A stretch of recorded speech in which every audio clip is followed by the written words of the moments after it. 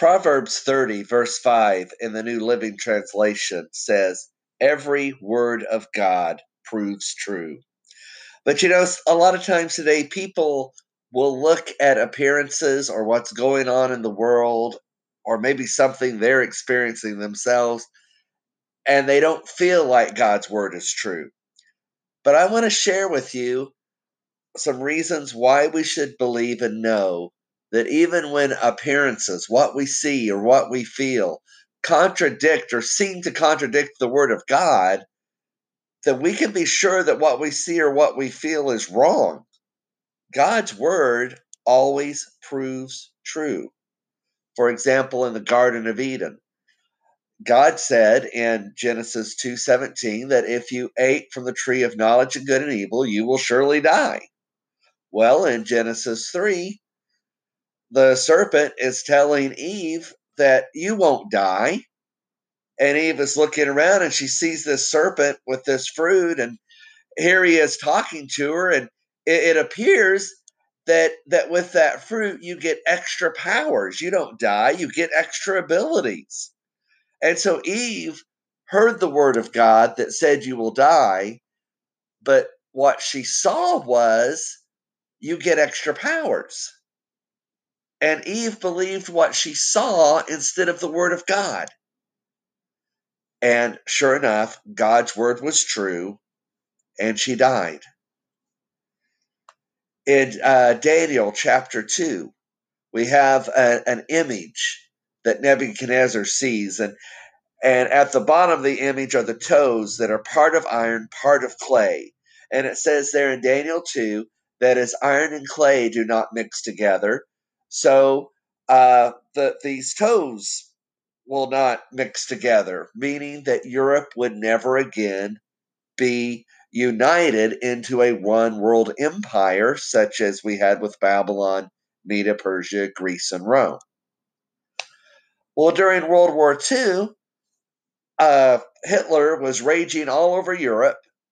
They had artillery that had never been heard of before, and it seemed like everything was going Hitler's way, and he was just going to have his way with Europe. Well, Arthur Maxwell was writing for the Signs of the Time magazine in London during that time.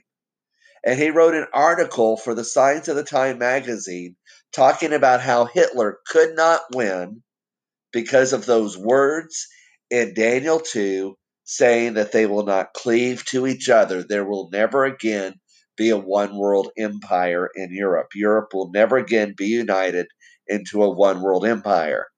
Well, he submitted his article for publication, and his boss told him, we got to hold up on this. We don't know what's going to happen yet. Hitler might win. We might be wrong. And Maxwell was like, "What? We can't be wrong because God's word says that they will never cleave to each other again. There will never be another one world empire." Well, again, just like Eve, Arthur Maxwell's boss was looking at appearances, and it sure appeared that Hitler was going to win and have his way with Europe. Maxwell, instead of looking at appearances, looked at God's word and knew that there was no way Hitler could win, no matter what it looked like. Maxwell knew that when appearances contradict the word of God, you can be sure appearances are wrong.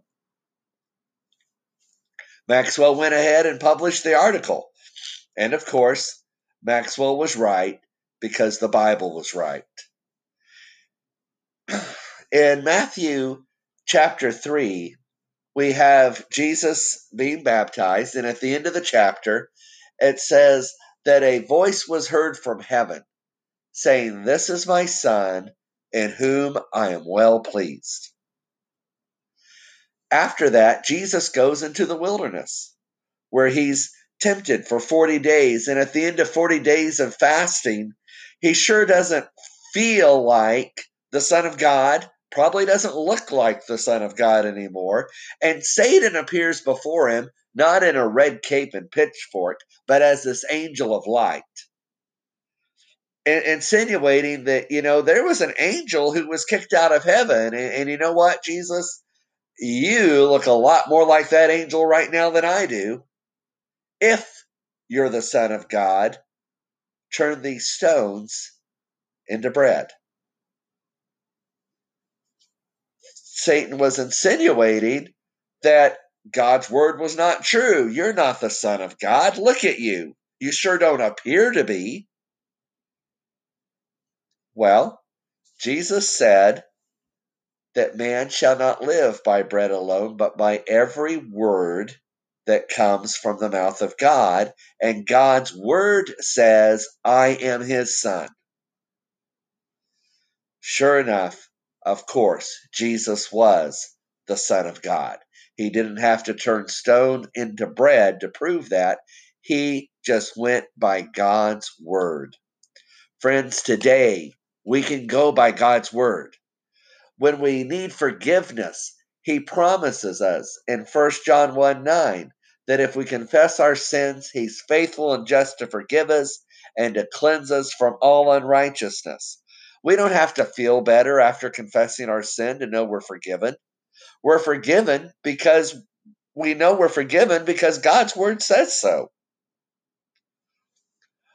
A boy told a story about dying and going to heaven. Of course, the Bible says when you die, you remain in your grave, unconscious until the second coming when Jesus comes.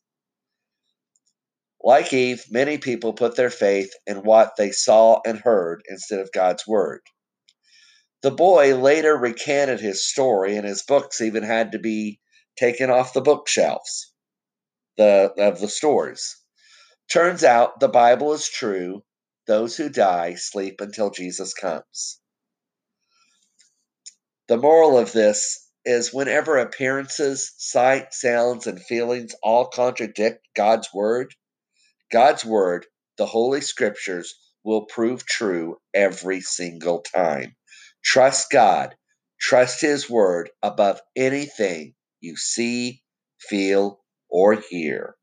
Every word of God proves true. God bless you.